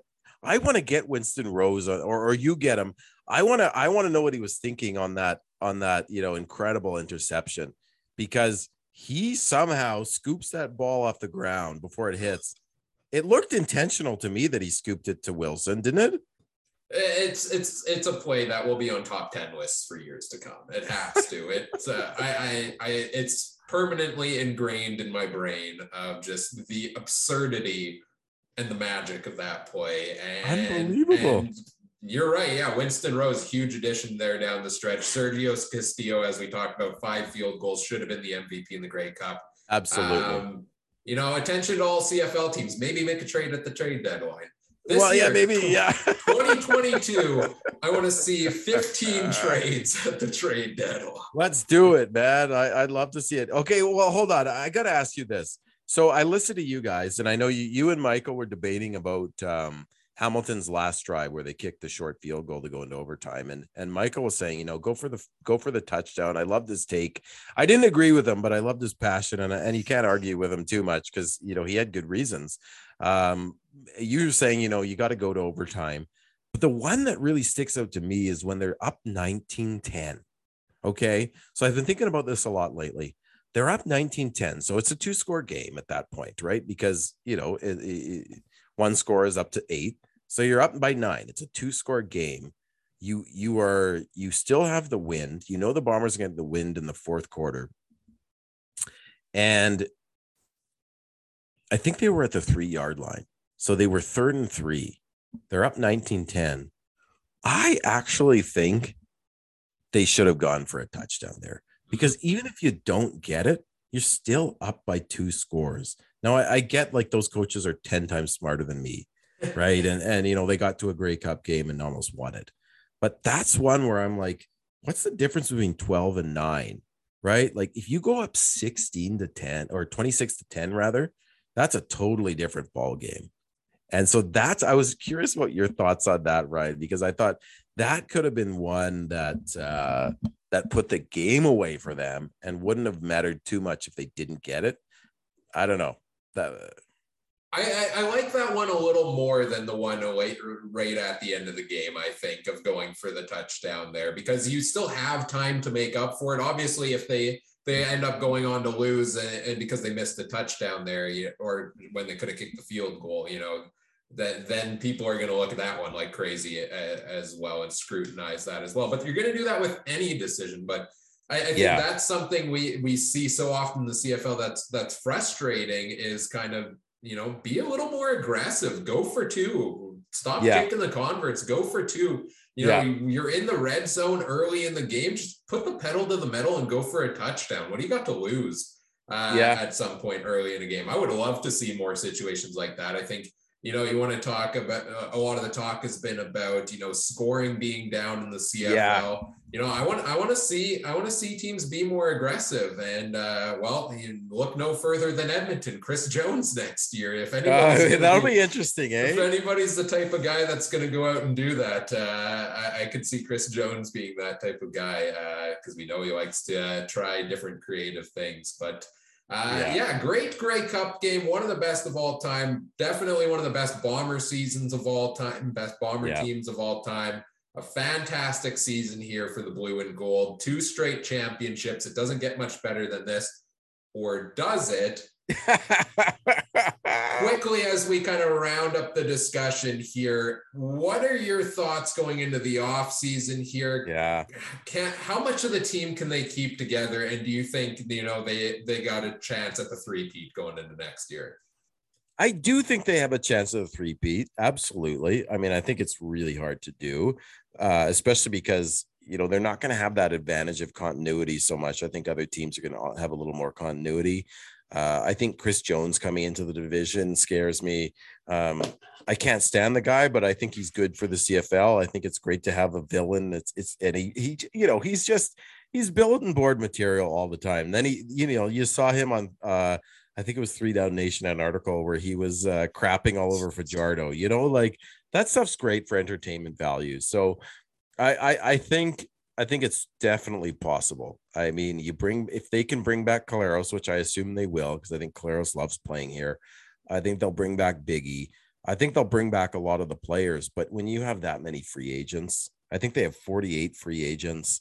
The only all-star players I think they have, or high caliber players, are Dembski and who maybe a couple other ones. I know they got Nick Hallett. They have some depth players, but gosh, here's what I think, and this is just an initial take.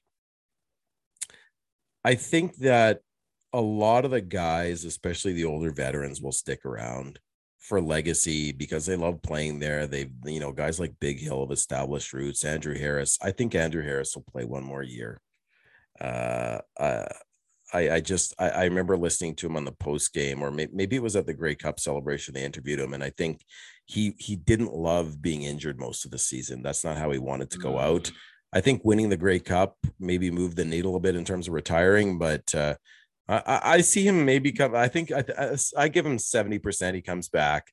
I think you can't keep Oliveira and Augustine. I think one of them goes, probably Augustine, which I hate because I'd love to see a Thunder and Lightning because, as you Yeah. said, Augustine had that incredible run. He's so fast, but I don't think you'll see Augustine, and I don't blame him. I think he'll want to test the waters.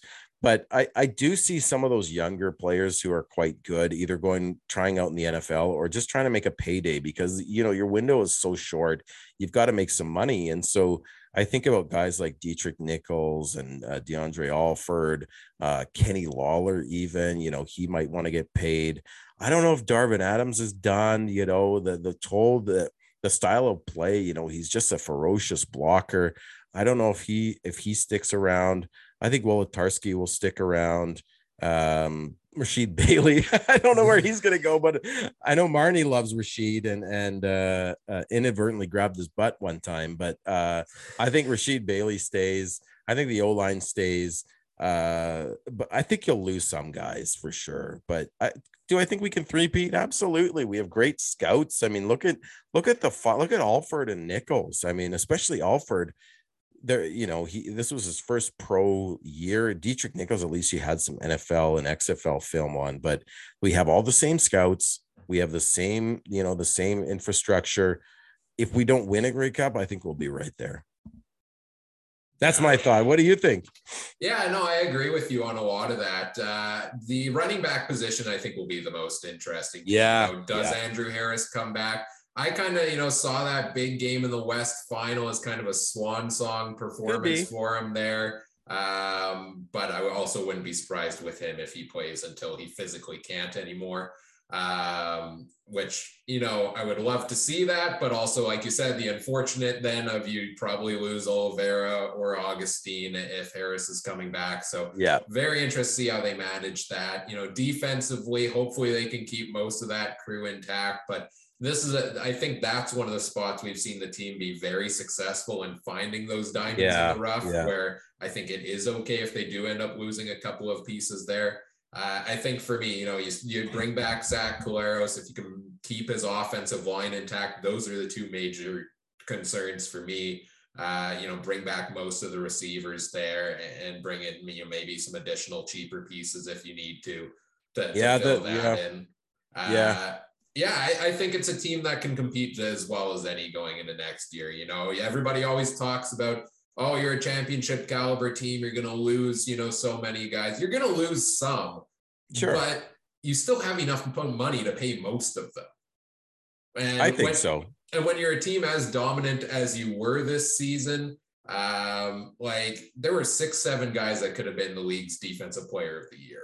100%. Bombers defense. And if you lose one of those, it's going to hurt. But even if the defense, for example, regresses a little bit, they're still top 2 or 3 in the league, I think, defense. And for me, the most, as we're talking, I'm thinking of Andrew Harris is an interesting one. The other interesting one for me in terms of who's coming back will be Jackson Jeffcoat. I think Willie Jefferson stays. I don't have any reason for that. I just think he loves it here. Jeffcoat is a bit younger, and I think he's an NFL talent. I think he's matched his dad's 2 championships, Jim, and I wouldn't be surprised if he wants to get paid a bit.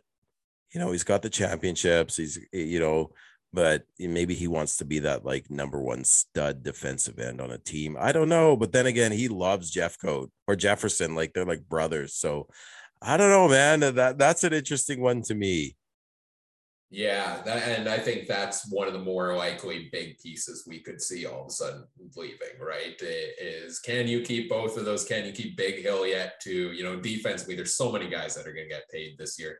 It should be an interesting offseason. I know the Bombers have been focused kind of on some of the smaller pieces, which are definitely, a big part of your championship team as well.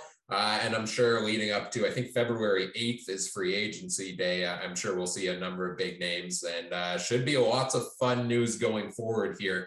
Even if you lose part of your team, it's much easier to swallow after you've won back-to-back championships. That's right. For sure. So that kind of wraps up our deep dive into the 2021 Bomber season here. We're going to keep going throughout the off season, doing some deep dives on the other teams as well here on the podcast.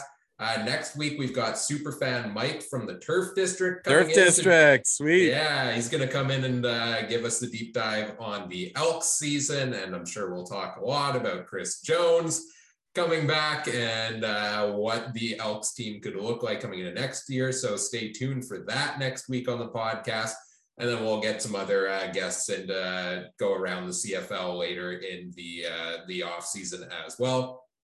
Michael Garrell will be back in a couple of weeks to recap the latest news from around the CFL with me as well at that point. So that's what's coming down the pipe here on our podcast. But this has been a blast so far today, Zach. Man. I know I've kept you for far longer than I told you I would.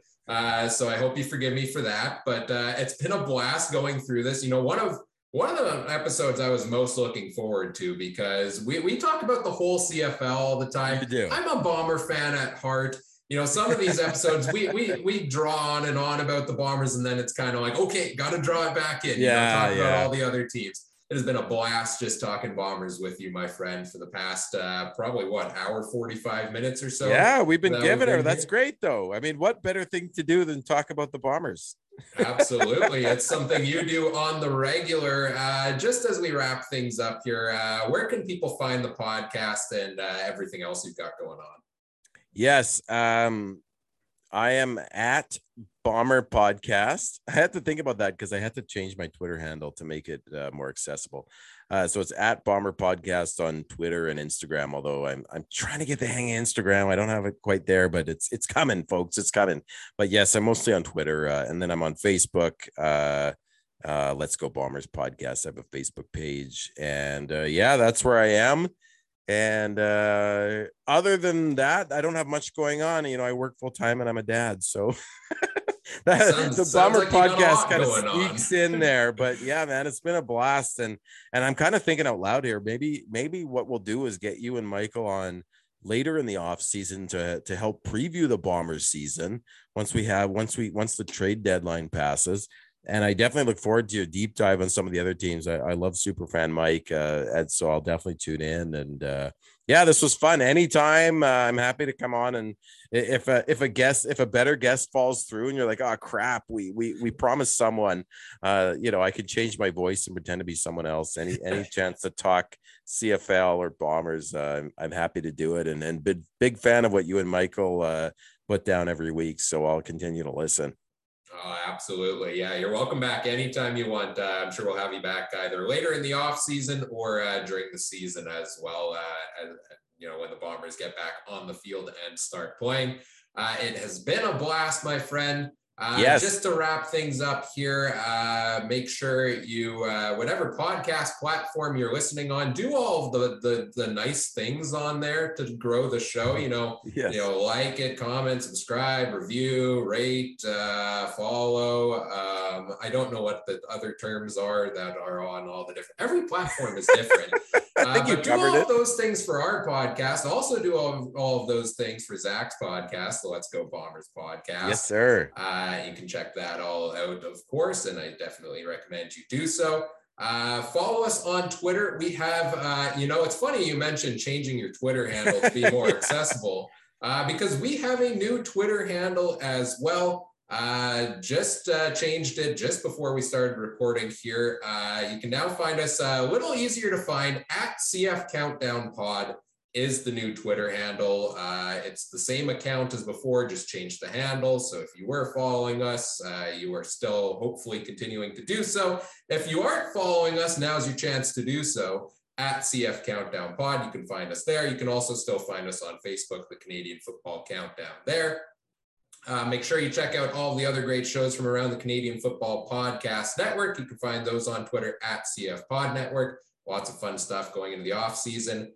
And if you're interested in CFL fantasy, I also weekly run a show over on YouTube called the Canadian Football Fantasy Fix. And yes, there is no fantasy football to preview during the off season, of course, but still some fun content along the way. We did our wrap up last week. This coming Friday, I'll have a recap of the latest CFL news there as well. So check that out, the Canadian Football Fantasy Fix on YouTube. You can find me on Twitter at CooperTrooper42. It starts with a K for anybody apparently outside of Winnipeg, according to Zach, who wouldn't know that. You can find me on there as well, talking all things CFL and CFL fantasy. Well, once again, Zach, thanks for taking the time this evening to join us here on the podcast. It's been an absolute pleasure, and we'll talk, I'm sure, again later on in the off season. Thanks to everybody for listening. Take care. Have a good one. Bye. Thanks, everyone.